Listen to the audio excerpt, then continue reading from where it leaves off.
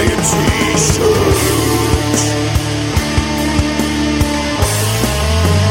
Got to buy a fucking t-shirt. My friends in $100 Volvo, buzzing down the street while cruising on the road, getting fucked up on the 101, shooting our guns and having fun. 40 beers later and a line of speed, 8-ball blow and a half a pound of weed, heading down the tracks to Mexico, fucked on beer and stay and go. I drink cheap beer, so what fuck you? I drink cheap beer, so what fuck you? Hello and welcome to the Punks in Pubs podcast. My name is Liam Bird and I hope you are all well. I look out the window of the attic whereabouts I record this and it is grey and miserable as shit. Which I'm hoping that will change because usually I know that summer is coming and it's usually quite sunny at this time because Slam Dunk Festival is only a few days away and Punks in Pubs will be there interviewing acts that are on that bill. We can't name the bands yet, but hopefully we'll get some great names who will give up their time to talk to myself and for you to listen to. But bands on the bill are NoFX, Bad Religion, The Bronx, The Menzingers, Glassjaw and Newfound Glory, just to name a few. There's still tickets available. I think they're going for around the £50 to £60 mark, which when you see the full lineup, that's a pretty decent price. So come hang out and go grab a ticket by going to slamdunkfestival.com or click the link in the bio for this episode on your phone. Right, let's talk about episode 38 of Punks in Pubs with myself and Joe King, aka Joe Queer, the ringmaster of the Queers. I've been sitting on this interview for about a year now, and let me explain why. In this interview, Joe says some shit that I don't personally agree with, and I didn't push back on his beliefs in the interview, and I just kind of let them slide. I was thinking about this, that if I met Joe at a party, I think I would have voiced my beliefs. But because this is an interview where I asked Joe to give up his time to talk to me, I didn't really feel like it was my place to push back on his political beliefs. That might have been right or that might have been wrong. I'm still debating how I should have probably handled this interview, and I'll definitely learn from it. So I spoke with a few friends and I thought, fuck it. It's an interesting interview with some great stories. And you might listen to the interview and think, what the fuck are you talking about, Liam? I don't hear anything controversial. Or you might hear it and you go, actually, yeah, Liam, you probably should have pushed back. This is quite offensive. But I've decided that you should be the ones to make up that decision, not me. So now I've bigged it up. So what do we talk about? Well, as you could probably guess, we talk about politics. And I asked Joe about the comments that he made after the Ferguson shooting. If you don't know about the Ferguson shooting, it was when a black man was murdered by a cop. That's my personal beliefs. They are not the opinion of Joe. Joe believes that the cop was just doing his job. I brought it up because I was interested in how Joe dealt with the backlash that came from his comments. Anyway. Like I said, it's not all controversial. We talk about Joe's old calf, Joe's Place, and his love for cooking. I asked Joe what it was like to be on Lookout Records when bands like Green Day and Rancid were on the roster. And from that conversation, we talk about the fall of Lookout Records and Joe losing contact with the bosses of Lookout, Molly Newman and Chris Appleton. On the subject of labels, Joe declares his love for his new label, Asian Man Records. As you might have guessed, Joe is not afraid to speak his mind, and he does just that on subject matters like the Warped Tour, CBGBs, and bands like Good Charlotte and Rise Against. Basically, them not being his cup of tea, and I'm paraphrasing there. And finally, we finish with Joe retelling his best Ramones story.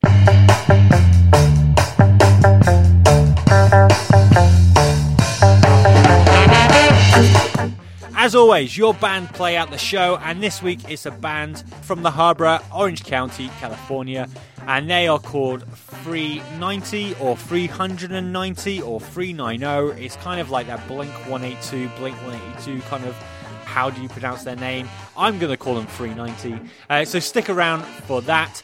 That's then. This is now. People are punk. I give to you the never dull Joe King, aka Joe Queer. I will talk to you in a bit.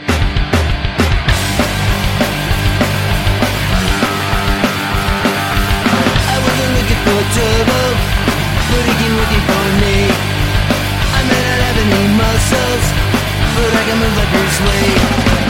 So when a bunch of these pussies started beating up on my plans, I left the stage and I ain't too late. And I'm see you later, fuckface. See you later, fuckface. See you in the funny pages. Fuck you. See you later, fuckface. See you later, fuckface. We hate you.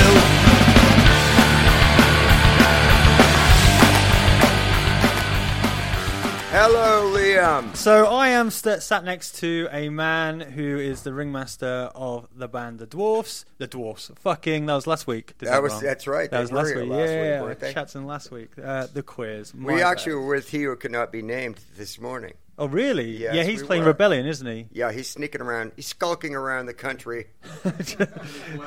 Lock with his up your leather- with daughters. his butt cheeks hanging out. Be Just careful. want to warn you, UK. And also, he's a man who has been writing an autobiography for how many years now? You talking to me? Yeah. I You're the guy I'm interviewing. haven't really worked on it, but I've I've got read about half written. I've and read like every single interview. Everyone talks to you and asks you about your autobiography, and See, I you're shouldn't always have like, "I'm sitting mentioned that I down." was even working on something. They're like, whatever. And they then- don't realize how hard it is. You know how tough I work, how hard my life is at home, tending my chickens, tomato plants. You got a little farm, No, but just I running around pretend the house. I do. Yeah. I had 4 chickens till the possum fucking killed them. So it's hell out there now. It's hard times for the chickens. Oh, I've got a studio at home. I stay busy doing that shit. Yeah. What about podcasts? Are you a big podcast guy? Not really into them. Like what? A What we're doing right now? Podcast? Yeah. Oh, I don't pay attention to that stuff too much. You know? No. Why not? Well, is it just something you just don't embrace? I find it kind of boring to listen to, me talk on them or other people. There's not too many people I like to listen to. Yeah, maybe C.J. Ramone or Richie or. It's just not many people I care what they say about life. Yeah. Quite frankly, I don't know. I'd rather read a book. Well, I hope people listening to this aren't like turning off now and going, well, fuck this. I've got better things to do. So let's try and keep them here. What about interviews? Are you like jaded at interviews? Because you must have done hundreds and thousands of interviews. Like, do you find it like a monotonous, like sort of thing that you have to do No. to promote the band? Or do you actually kind of get into it and like say it's like a battle of minds and really enjoy them? I really don't mind them. We don't do as many as we used to. So now we haven't been to the UK in 5 years, so we've been asked to do a few more. But I don't mind doing them. I know that I have a few friends that do podcasts and stuff like that, and they tell me about the other bands. All these West Coast bands act like they're doing them a favor to talk. They're. Oh, it's just like climbing Mount Everest. Oh, yeah, okay. Yeah, I guess I can sit here and talk about myself for 15 minutes, It's just like, whatever, dude. I don't, I think it's kind of an honor that people want to talk to you, really. Yeah. So, but the other thing is I don't know. Punk rock really taught me that I was equal to everybody else. And so I don't know. To me, when I would read interviews or hear interviews, I would want to see what little tidbits about life people learn, like Bob Dylan or Keith Richards or Lou Reed or David Bowie or whoever I grew up with, you know. And so a lot of the punk rock stuff, I don't know. I'm not interested in what Waddy from The Exploit. I mean, I wish him well. I don't know. I hear he's a good guy. I don't give a fuck about him or, you know what I mean? I don't care what they say about life any more than he cares what I say about life, So when you were playing shows then, did you never just sit down with like one of the support guys, just have a beer and just chat about the scene? Or, Yeah. I like to, when I meet fans, one of the things I like doing is I always ask people what they do for work. Okay, yeah. They usually take it aback because they're like asking about some bullshit. I'm like, hey, what do you do for work? And they're always like, oh, well, and it's pretty interesting. Yeah. Cops, doctors, you name it. You never know. But to me, that's interesting. I'd rather talk to them. What's your life like, man? Yeah. So what's the most like obscure job you've heard then when you spoke about that? You name it. Everybody's just all sorts of jobs. Usually, I think if it's some kids, we'll meet a lot of kids that are fucked up, say, and you try to steer them sort of. The only time I ever try to throw my weight around is try to steer them in the right direction. Yeah. Like there was this one kid we used to see, some kid who, like these dipshits back in the States, they want to act like they're English and Irish and, he had some stupid name like Buzzard or Ian or something and drank Guinness, but he was a real drunk regardless. Or killed, the type. They're always in trouble getting thrown out of shows. But that kid, I saw him for a few years. And I kept talking to him. I go, dude, you can straighten out, man. You can straighten out. And the last time I saw him, he had been sober over 4 years. He's like, Joe, it's Buzzard. I go, Jesus, dude. He goes, I fucking finally got it. I went to rehab and I sobered up. Oh, nice. So, that's nice. Yeah, that type of stuff. So, So what point in your career did you actually realise, I actually kind of like talking to the crowd? Because, was there any period where actually you were like, I just want to get out? Or, is it just my job? Leave me alone? Or is it something that's kind of you've grown into as you got older? You're like, no, I want to talk to everyone now. I want to hang out. Or you've always been one of those guys who just hang out. Yeah, I don't care. Yeah, I like I say, I think it's an honor. I don't think it's... I work construction. I worked in a fishing boat for years and commercial fishing and owned my own restaurant. I'm a worker, man. Yeah. I'm not like a lazy motherfucker. And like our bass player, Cheeto, lazy as hell. And bring him out on tour. He gains 15, 20 pounds a tour. We're actually going to start next time on the tour from now on. We're going to weigh him. The beginning of the tour, at the first gig, we're going to weigh him, and then for every pound he gains on the tour, at the end of the tour, we're going to weigh him again. He's going to pay a $100 fine. Yeah, but I'm a worker, so doing this interviews and all that stuff. I don't mind talking to people at all. Yeah, I always enjoyed it. When we started, we got our first royalty check from Lookout for Love Songs for the Retarded. I think it was $4,000, and I had been working about 90 hours a week at my restaurant, owning it. And would take $150 a week out, and so it was like winning the lottery. So yeah, I appreciated it. It's what I wanted to do, play music in my life. So I was like, oh sure, you want to talk to me? I get a kick out of it. I like talking to people. I think that's how you learn about life. I used to think you'd have to be Bob Dylan's guitar tech or something, and listen to little tidbits of wisdom he would give you, but I realize there's a lot to be learned about life just living it like this, because we're not like rock stars. We carry our own gear and sleep on floors still. I mean, we've got it pretty cushy, admittedly. We don't sleep on too many floors anymore. But you rub elbows with the proletariat, like we went to his house and had Sunday dinner with his parents and that sort of thing. And that shit rocks. Bob Dylan never fucking does. Yeah. Or certainly, they get their asses kissed everywhere. So we kind of learn a little bit about life. We're more down and just meeting people like you, and so I like it. But I think I see some of these people that play in bands. I won't name them, but they might have one or two good songs, and they act like they got the cure for cancer, and they're real important because they sold some albums to some jocks on the Warped Tour. I'm like, dude, if you're going to be a bigger asshole, I mean, we know a few people we're talking about recently, too. And I remember them 20 years ago, and they were fucking great people. And now they've had a little success, and they're fucking total dicks. Yeah. And you're like, dude, you were a nicer guy back then. So if you don't learn anything from the voyage, getting to do a job, even at our little level here, if you don't get to learn by it and become a better person, I think, by the voyage, through the bumps and bruises and trials and tribulations and slings and arrows of outrageous fortune, then you might as well go manage a Taco Bell. Is my my attitude. Seriously. We see guys like that. They're assholes. Dude, 20 years ago, that guy was a great guy. Now he's a fucking prick. But it's like, oh, dude, man, you just whatever. So. And when you see bands who are on the rise, who may have that chip on their shoulder, as an elder statesman, do you go up to them and give them a bit of a slap down and go, "What the fuck you doing, man? Just relax, enjoy it." I don't waste your time. Say shit publicly. I don't even anymore because people just bully you and twist your words and try to pick on you. But when I get to with Ben Weasel or something, we'll take the piss out of someone, of course, like they say over here. I mean, we're bitch like, sex. whatever, dude. Fucking shut up. We don't care. If you're in fucking some shitty fucking band thinking you're fucking important, like Rise Against or some bullshit, whatever, guys. Oh, cool. Like you got something to fucking say. Seriously. You know what I mean? Oh, yeah, I'm going to go to that shit. What message do those fuckers got?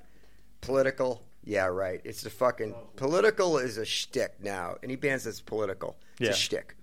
Well, I mean, you recently got a lot of shit for talking your mind about what happened in Ferguson, and Oh yeah, you've that was a good one. Whenever you Google your name now, that is the first thing that comes up, and you spoke about all the shit that you got. I mean, how did you deal with that? Did that end up coming to your shows? One day I got mad at that. I got sucked into this whole thing, and then I just like said, I don't care anymore. I realized, number one, it's not fans of the band. Because ever since then, we've never been busy as hell. We've never been as busy. We have been busy as hell since that whole Ferguson thing started. But it's not people that are into the band. And I realized everything has swung so far to the left. I mean, I consider I am so far to the left, I'm off the cliff. And these people are like so far off the cliff to the left, they're like right wing. They're like nuts, calling me a Nazi. I mean, we used to get attacked for being named the queers, you know, by real Nazis. And these assholes are on their little keyboards calling me a Nazi. It's like, oh, dude, go fuck yourself. We were always screaming. When Real Big Fish opened up for us at that show with the Muffs, they showed up down there at Huntington Beach. There was a bunch of skinheads causing trouble there. And everyone was like scared of them. It was a pretty big show. And I got up there. I was like, if one of you skinheads say one Nazi motherfucker say one word, let's fucking all jump on it. You know, they skulked out. We hated that shit. Yeah. Hated it. And now it's like, oh, I'm a Nazi. I'm like, whatever, dude. I don't give. We had these alleged transgenders up in Canada. These people had never come to our show, but they were boycotting the show because they said they wouldn't feel safe. And it's like, you'd never come to a show, but because they were African American and said they're transgender, the whole media, it was all on the radio up there in Canada. It was like unbelievable. Like, who are these people? Gone. They never did a thing in their life, but because they said they're transgender, all of a sudden, the media, the radio stations, the TV stations, everyone was like all over this thing. It was a real big thing up there in Ottawa. It was ridiculous, and I blame the media. It's like in the old days, a real, you know, person who wanted to get to the bottom of the thing would say, well, have you been to the show? Well, no, we haven't been to one of their shows, so... Right. So why don't you go to a show, and then if you don't feel safe or you get beat up, why don't you get back with us? The level of discourse in the world today. Look at how rude people talk on TV compared to when I grew up. Look at how rude movies are. Look at fucking billboards we see at fucking rest areas and shit. Right next to. I mean, and these people act like they're Puritans that are going on the Mayflower and have just landed over in the United States. It's like laughable. Like, oh yeah, you're offended by something. Who's offended? They act like it's 1948 again or something. It's bullshit. It's complete bullshit. But these people found they have power by bullying everybody and ganging up, and that's what they did with us. But you know, a lot of the old punk bands got their point across through humor. You know, we're musicians. We don't care what your fucking skin color is. Give me a fucking break. But these guys want to twist and turn and pound that round peg into the square hole, and all of a sudden, gotcha, you're racist. Whatever. I stopped worrying about it. I don't give a fuck. I could not. I know who I am, and I don't give a fuck what people said about me. So, you know, I know who I am.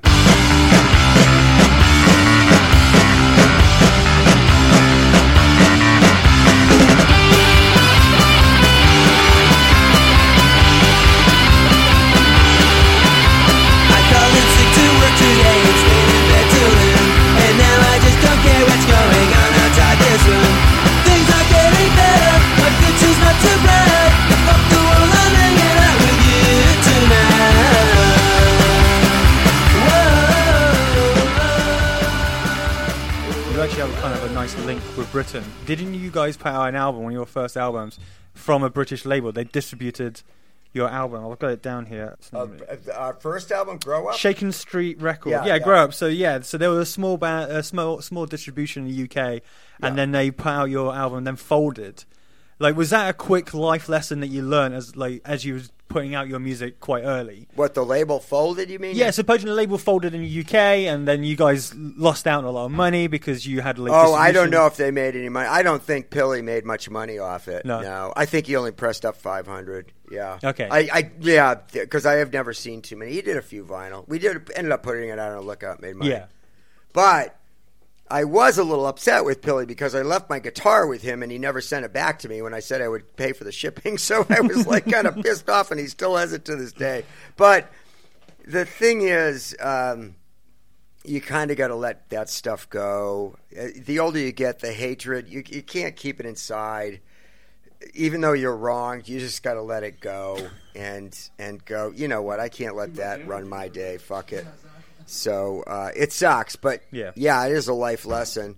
I was surprised more people I considered friends have ripped me off money-wise, ripped us off. So it's kind of disheartening. It sucks when they rip you off and then they turn around and say you're an asshole to boot. But, you know, what are you going to do? Before your music life, you kind of spoke about, actually, you used to own a cafe. Was it called Joe's Place? Is that what it's called? That's right. If someone did walk into Joe's Place, what would be the thing that you would go, hey, get this. It's fucking amazing. Like, did you have specials? Like, what kind of place was it? It was a little cafe bar, yep. We sat 46 people upstairs. Then downstairs, it overlooked the river in Exeter, New Hampshire. And we sat 50 down there in the bar. And we did a lot of burgers, you know, nachos and that sort of shit. Chicken wings, stuff Cheeto would eat. Because it was a bar thing. We had a blues bar. And then upstairs, I did a lot of grilled seafood, and I did a pretty nice menu, Italian food and stuff, but it was mainly a lot of bar food because we had the bar. So, I mean, it was all honest stuff. One of the biggest things we had there, I would cook roast turkey from scratch. I'd take raw turkey breast, and then I would parboil it for about 3 hours, and I would cook it in the oven like at 250 for 3 hours. It was really tender. And people would just beat down my door to come in year-round, and they could get a good turkey club sandwich, and they loved it. They loved it. Or the corned beef sandwich like Ruben's, like he's had. I cook at my house now. I'll make it for him. Yeah, from scratch. You cook the corned beef for about 8 hours. I worked in a deli in New York, so I learned that shit, how to cook it. But anyway, that type of stuff, cut the French fries, everything was done from hand, real burgers, and so people like that sort of thing. Do you still go in the kitchen? Do you still enjoy it? Yeah, I like cooking, but I don't, you know, I haven't. I was going to open a restaurant up again. I don't know. I don't think I will. No. So we got in there at Joe's Place, and the problem was the bar made a lot of money, but I like cooking, but I didn't like running the bar. So I was in there on a Saturday, and anyway, there was a brawl downstairs right when the Saturday night dinner rush had started. It was during the summer, too. And I ran downstairs with like a rolling pin or a frying pan, and Sean, the bartender, was downstairs, and he was fighting these guys. And I jumped in there, and a gun fell out of the guy's, a revolver, 38 Snubby, fell out of the guy's pocket on the floor. He didn't shoot it or anything, but at that moment, I said, "Oh, fuck this." At that moment, I was just like, "I'm done with this. I don't want anything to do with it." Yeah. Then we got signed. Larry Livermore called us from Lookout, and we got signed. And we did one tour. No, we toured with Screeching Weasel, then with Rancid. And then I said to my dad, Dad, I think I want to play music. So, you know, we got a royalty check for $4,200 or something. I go, fuck. I didn't make that on into the restaurant for a year. Yeah. You know, it was an education, though, and I enjoyed it. I like cooking. So, you know, it was fun. It was an education. So from that time working within the service industry, do you now, whenever you do go to a restaurant and stuff like that, do you, like, look after the waitress or the waiter? Are you like, not shitty like some people can be? Oh, yeah, no, oftentimes they'll hear me. I'll say, I owned a restaurant for 5 years, man. I'm on your side. So we always leave a good tip. So I just said that to the lady, this girl this morning. She asked me, she's like, "Oh, how was your hollandaise sauce?" I had Eggs Benedict at this place we stayed. These guys were sleeping. And that's what I'm doing when you're fucking sitting there in bed, Cheeto. Eggs Benedict, Cheeto sleeping. So she said, "Oh, how's the hollandaise sauce?" It was okay. Yeah. I said, "Oh, I owned a restaurant. It was quite good." It kind of sucked, but anyway, I was like, whatever. Did you let the sauce split? It was. I could tell it was made out of a can. No, I was all, "Oh no, dude!" I would serve, you know, asparagus with Béarnaise sauce or whatever on dinner. I was the real deal. I would do a brunch and stuff. I was, you know, I would never, none of that shit out of a can. No way. Well, yeah, I used to brag. I had to have nothing in my freezer except soup and chili that I would make ahead of time. Other than that, no, I wouldn't, you know, I didn't use that. I was like the real deal, man. I didn't nothing. I didn't even use frozen French fries or any of that shit. Kind of spoke about in 91, you signed to Lookout. And at that time, like Green Day, Rancid, Screeching Weasels were also on the label. Like, was that a good Christmas party, or did you never really get to hang out with those guys? We didn't know them that well, really.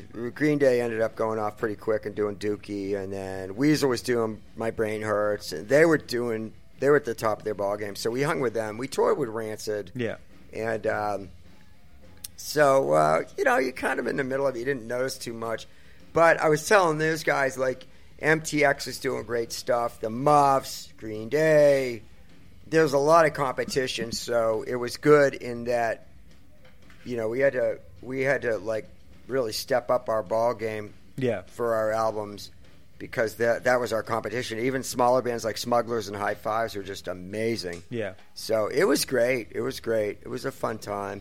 But, you just, looking back, I appreciate it more than then, but whatever. I didn't know how you think it's going to last forever, but whatever. It was pretty cool, though. Yeah. It's quite exciting for me, so yeah.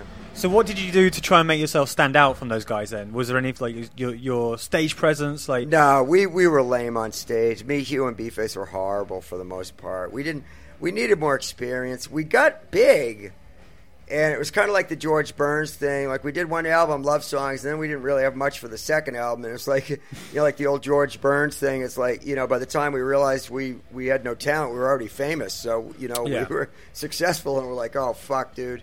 So we did Love Songs for the Retarded was quite good. And then Move Back Home and Beat Off sucked. And then Don't Back Down was pretty good. And Punk Rock Confidential. After that, we kind of hit our stride. But I had new guys, and we need a lot of more experience. People look back with nostalgia at that lineup, but we really, if you look on YouTube, we weren't very good at all. We just weren't. We just, and it's no big deal. No knock on us at the time. We were fucked up on drugs, drinking, everything else, and we just learned more now. We've learned a lot more. So you kind of spoke about the drinks and drugs. Are you okay talking about that? I don't care. Okay, so like 93, you gave up. Was it just like, that's it, I'm done? Or was it a slow transition? What, drugs? A drink and drugs. Because what I've read is that... 93? 93 is the time... No? We were all fucked up, yeah. So what was the point where you went too far and you're like, right, that's it, we're done? Oh, when I got sent off to rehab by my family. Yeah? Oh, Lookout sent us off, yeah. I went to a couple of rehabs, yeah. But it just got... It was just a pain in the ass, but I didn't know. We were just having fun. Like, we started out rehearsing at my restaurant was closed on Sunday, so we'd rehearse in the bar there and drink there, and then we went and we started making money, and we would tour around, and then every night of the week we would get a good crowd. When I say a good crowd, some places were 75 people. But anyway, we'd always find people to party with all week. So that was a dream come true. So we were now drinking all the time, then hungover, and then it'd be 200 people on a Tuesday in Mankato, Minnesota. And you're like, fuck, I'm so hungover. So we'd have to find some Coke.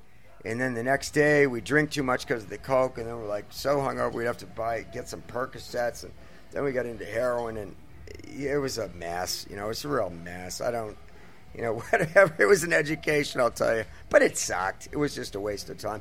Booze and drugs never made anything better. I don't miss it. Never made anything better at all. We never played better because of the booze or the drugs. My brother happened to be a heroin addict as well. Yeah. And I always believed that heroin is probably... He's better now, but we always joked about it being like the devil's drug. Yeah. In the fact that it can just ruin lives. Yeah. Was there any point where actually you were going to just give up the band and just like...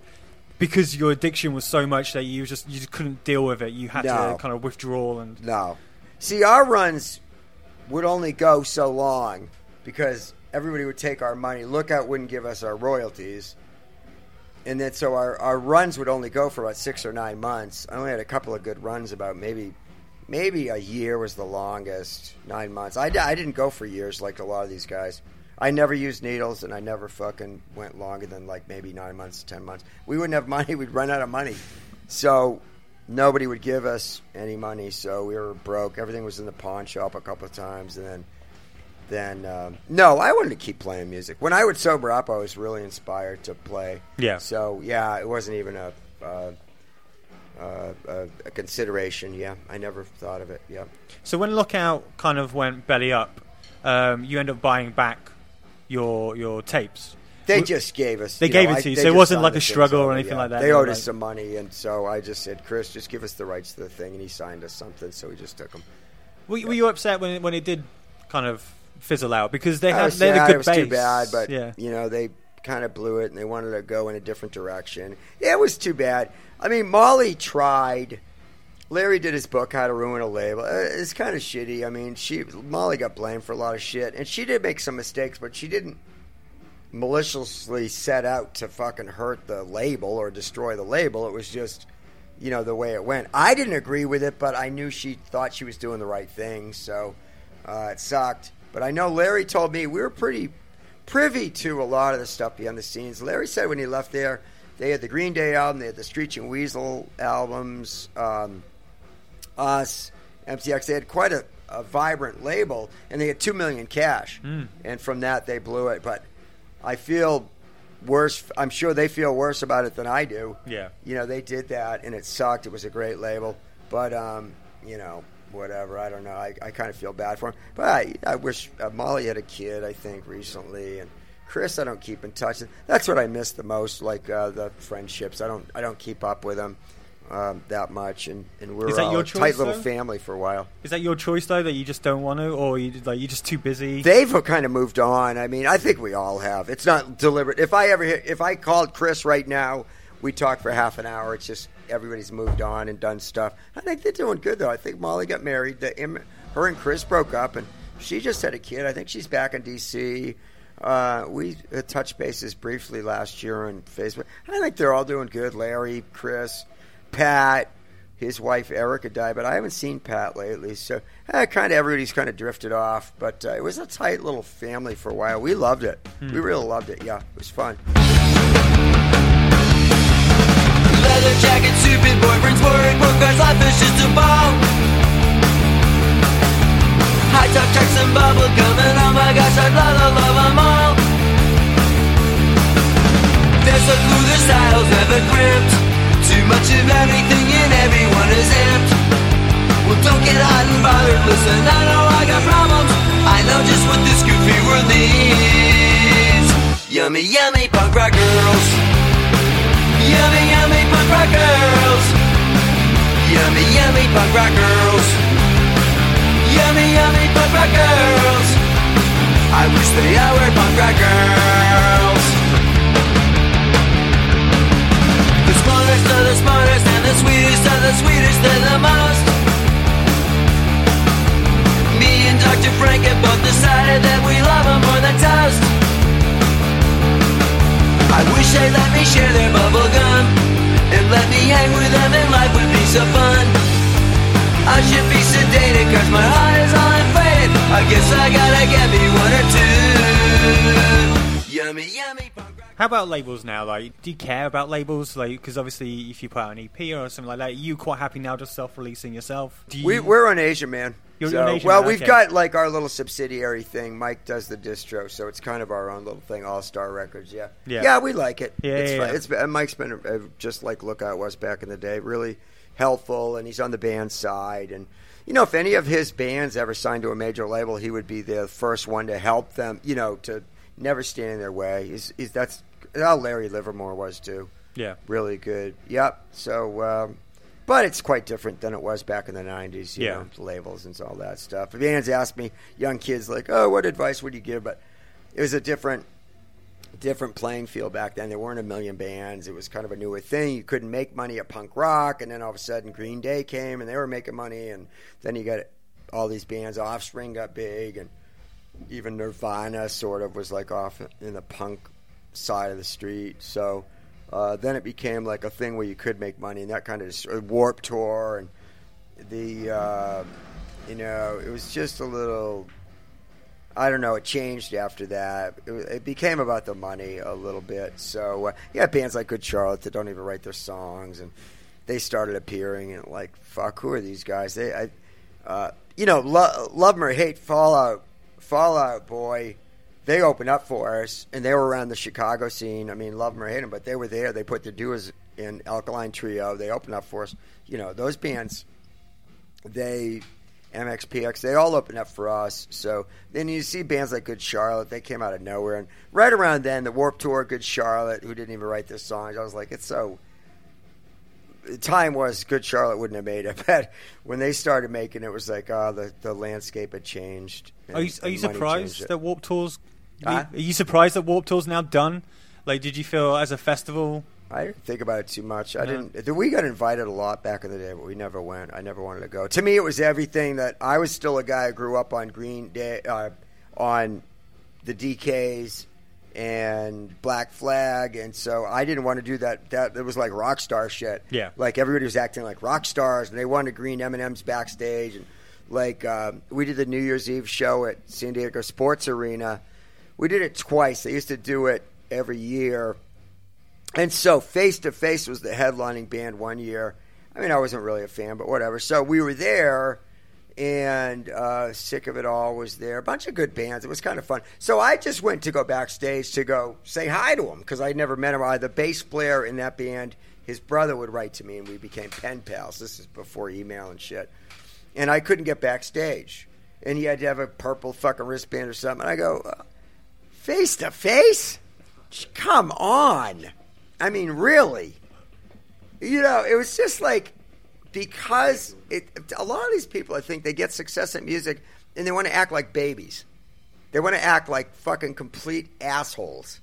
Oh, you don't have the purple. No, you're not fucking part of the group. You know, punk rock was about accepting everybody. Now, all of a sudden, the Warped Tour is like some rock star thing, like everybody acting like rock stars. Before, in the early days of punk, people would act. They were goofing on themselves. Circle Jerks, Dead Kennedys, Black Flag, Flipper, Ramones. They were goofing on themselves. And then all of a sudden, these people weren't getting the joke anymore, and they were becoming the caricatures. They were becoming the heavy metal singers in the punk world. It was, you know what I'm saying?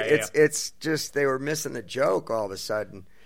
And it started selling, and so it changed. But anyway, we never did Warped Tour because... I was like, well, I'm not going to do that rock star shit. I remember when I grew up, you couldn't go to see shows like this. It was all like Boston Garden and shit. You could never talk to the fucking band. Fuck no.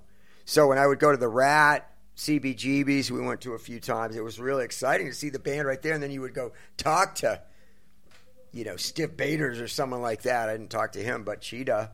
Or whoever. They were right there. You know, there was no separation. That was the cool thing with punk rock. Fuck, you know, you were right there. It was the whole immediacy of it. I loved it. So the Warped Tour is like turning back into rock star stuff. And I was like, no, fuck that. I'm not going to go play that fucking bullshit. We're doing fine on our own anyway. I don't care. Same thing, we would get asked to go out with Social Distortion.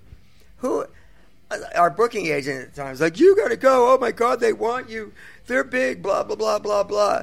I go, can you really see us singing Ursula Finally Has Tits to that fucking bunch of morons? I was like, I didn't like their crowd anyway. I like Social D, but I didn't like their crowd. And I would feel like a whore going to open up for them.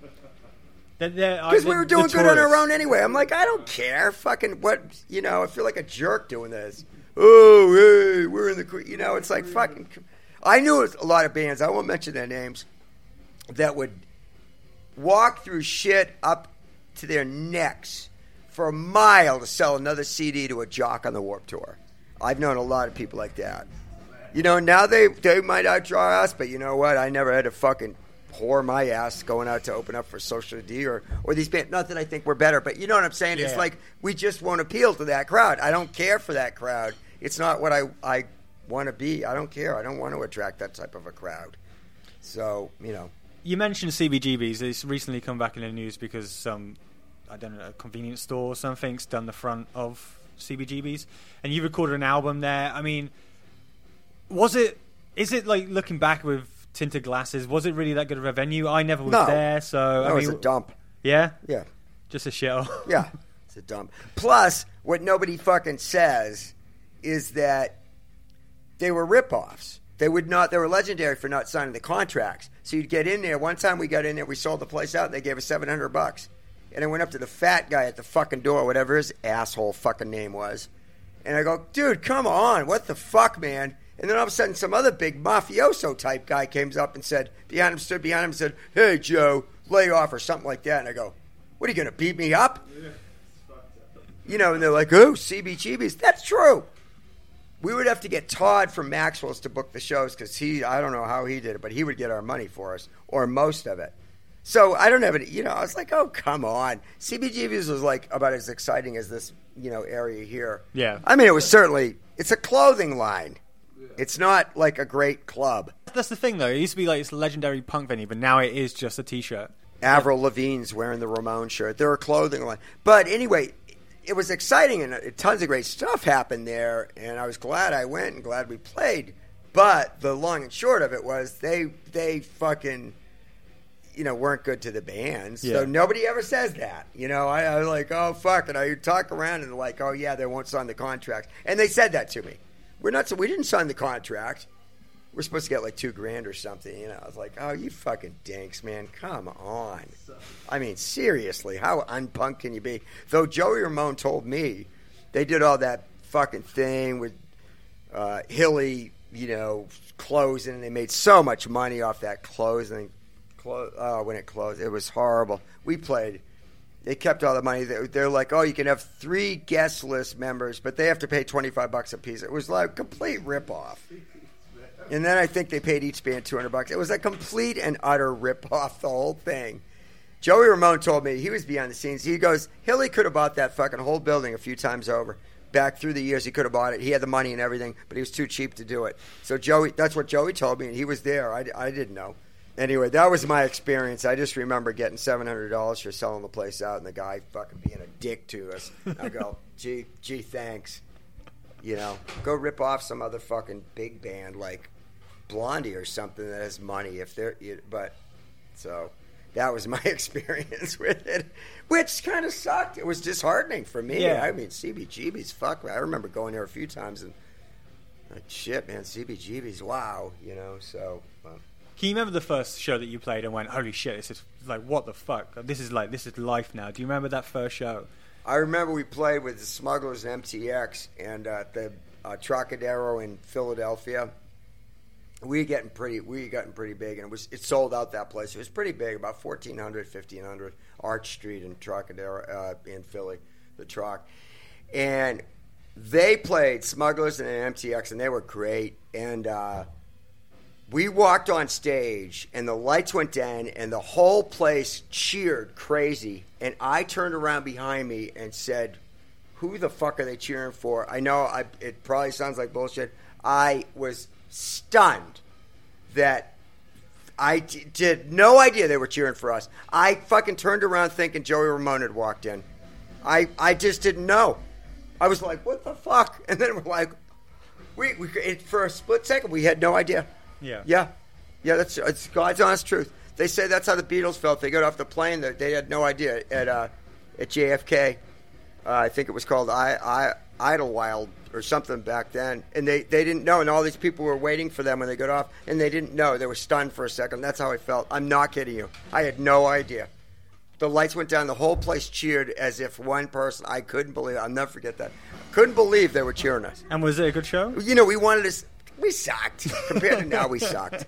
Because, you know, at that point, I remember going out there, I wanted to say, we're just kidding. Yeah. We're just kidding. We're just, you know, we just started in my basement. Now we like to drink beer. Now, you know, whatever. We're just kind of joking around, everybody. So. There's a video on YouTube, and I think you've been asked about this, in 2015, whereabouts one new member of your band got into a fight with another member of the band. And reading the questions, everyone wanted to know what happened afterwards. So, it was in San Diego. With Dave, yeah. So what happened afterwards? Nothing. No. He showed up, and so we were doing the shows, but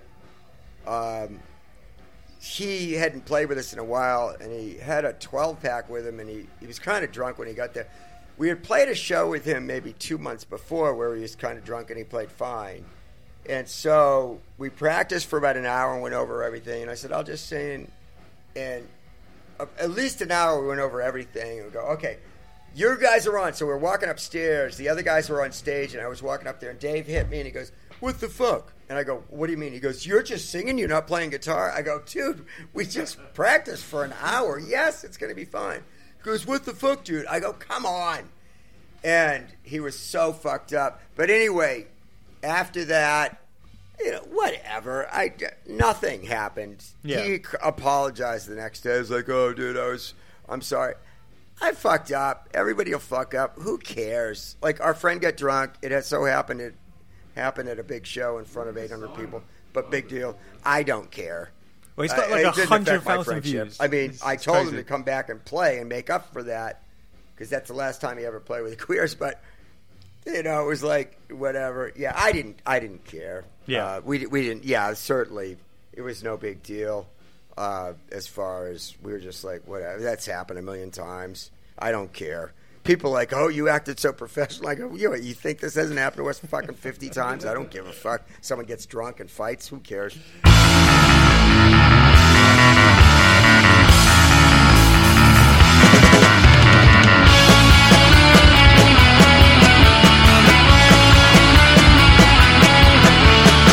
I first saw her, gee, I like that girl. Even before her first puberty began. An old Huey said, hey, go check this out. Man, that 13-year-old bond has just started to sprout. And we all love her. Ursula, we all love her. Ursula, we all love her. Ursula. 120 shows a year, average, what you do. What is it about traveling? What is it about touring that you enjoy? Touring is like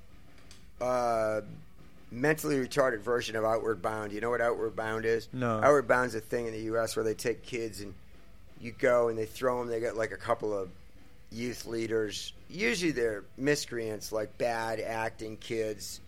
And they take them and Outward Bound, you go out and like you climb mountains and do all this physical shit and go on hikes and all that stuff. And it's meant to like build character and stuff. And so touring is like a mentally retarded version of Outward Bound where you try to get back with about half the brain cells you're left with. But also there's a little bit of it like camping out like when you're in 6th grade behind your parents' house. You're like, okay, you guys can stay out there, but you got to get some sleep. And, you're just at that age and, you get to go out there. And that's kind of what touring is. You like camping out again behind your parents' house, but your parents aren't there, so you're in charge. So there's a little bit, a lot of laughs. We like it, but it pays the bills too. So we don't go out looking to do that many shows, but we just get approached, and we've been lucky that we get asked to do shows. Yeah. New album. When's that going to happen? Well, we're going to try to do that this year. But we've been so busy, and then I got my studio, and I'm busy with that. Matter of fact, I think a week from tonight, I get back next Tuesday, and then a week from tonight, I got a band coming in. So it's you always the thing with music is you always get something. It gives you something to get out of bed for in the morning. You always get something. I like it. Ginger will call up or Hoglog and when are you getting here and what's going on with you and where's this guy going and what's going on? You got the cheese shirts. There's that energy and you there's always something going on and I don't mind that at all. It's a lot of laughs. That's why I play music. I like that. I like to travel around. I like to laugh. So it's been great. We've been lucky. And you get to meet our heroes. Richie Ramone's going to be here. I'm waiting for him to show up. He should be here anytime if he isn't already. Ginger, do you want to go out and see if you can find Richie? Well, I was going to say to you, actually, when is your album with, like, Ben, CJ Ramone, and Richie Ramone? When's that going to happen? Are you going to do that? Is that not going to happen? I don't think so, no. The problem is, we just saw CJ last week or 2 weeks ago in Italy, too. Everybody's so fucking busy. Yeah. And I came to the point where I was pretty excited to do it, but I was at the point I said to him, I go, Hoglog, I think even my superhuman powers aren't a match for this uphill struggle. I can't do it, and I threw in the towel. It's only we'd love to, but it's just everybody is just too fucking busy, which is a good thing. We're all friends, so yeah, it's a good problem to have. But I've been able to play on stage with those guys, and so that's. I look at Ben Weasel right up there with the Ramones in my book, or Kim from the Muffs. I don't care if they're household names or not. To me, they're rock stars. They're great musicians. So, that's cool. That's enough for me. I wish it would, but whatever. So let's end the podcast with your favorite Ramone story that you were there to witness. I've told this a few times, but probably one of the biggest Ramon stories I got was when we sent a cassette tape to Joey Ramone way back in the mid-'80s with Goodbye California, Love, Love, Love, I'll Be True to You, and I Don't Want to Get Involved with You. Stuff off our Grow Up album before it came out. Sent him the 4 songs. So about 2 to 3 months later, I bullshitted my way backstage at the University of New Hampshire at a Ramone show. And I went in there, and I wasn't on the guest list, but I bullshitted my way back there. And I said, Joey, it's Joe from the Queers. And I had said I was Richard Hell's cousin. They let me in, too. And then I walked in there, and Monty's like, he's not Richard Hell's cousin. And then I said, Joey, it's Joe from the Queers. And he's like, oh, Monty, it's cool. So when I said I was from the Queers, Joe from the Queers, like, Joey, we had met, of course, and I had his address. But, he didn't know who I was to look at. But anyway, he immediately turned around and he goes, I got to tell you, I love, love, love, love, and Goodbye California off that cassette tape you sent me. They're great songs, and the vocal phrasing on California is great. And, it meant so much to me because he knew the song titles. I didn't say, what'd you think of Goodbye California? No, none of that. He immediately turned around and said, I love, love, love, love, and Goodbye California. I'd like to cover Love, Love, Love. And we talked to a lawyer, but that never happened. But anyway, it meant so much to me that he knew those songs. Yeah. And it was the first time I was like, fuck, maybe I can play music for a living. But then the other time I was talking to him on the phone years later, and then he asked me, he said, hey, would you work on songs with me for my solo album? And even though me and Ben Weasel finished one of his ideas, it was like, he didn't use it. But anyway, it was just nice to be asked, I got invited to the prom finally, I was like, damn, man, it really meant a lot to me. Yeah, I'm sure it would. Yeah.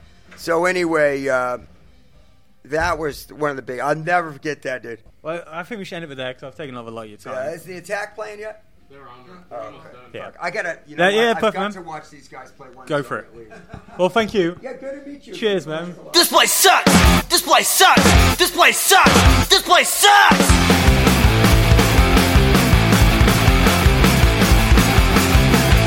I don't know, I swear to God, there's things I don't want to know. My girlfriend's brain is really slow. This place sucks! This place sucks! This place sucks! This place sucks!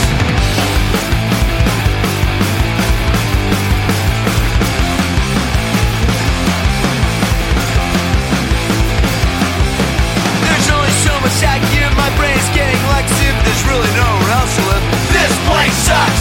This place sucks! This place sucks! This place sucks! Even though Joe was trying to fuck off at the end, it was a great interview. Like I said, they're Joe's views. I didn't want to censor them. I wanted you to decide and not me to try and withdraw what Joe was talking about. Anyway, so I really do thank Joe for giving up his time to talk to me. So let's wrap this up. Buy a t-shirt, support the pod, tell your friends about the podcast, please, and spread the word. Go rate and review on iTunes, and as always, don't be a cunt. Playing at the show is a band called 390, coming at you from Orange County. Right, I'm out of here. If you're going to a punk show and you see someone fall down, you pick them right back up again. If you're going to Slam Dunk Festival, I will see you there. Otherwise, I'll talk to you next time. Bye-bye.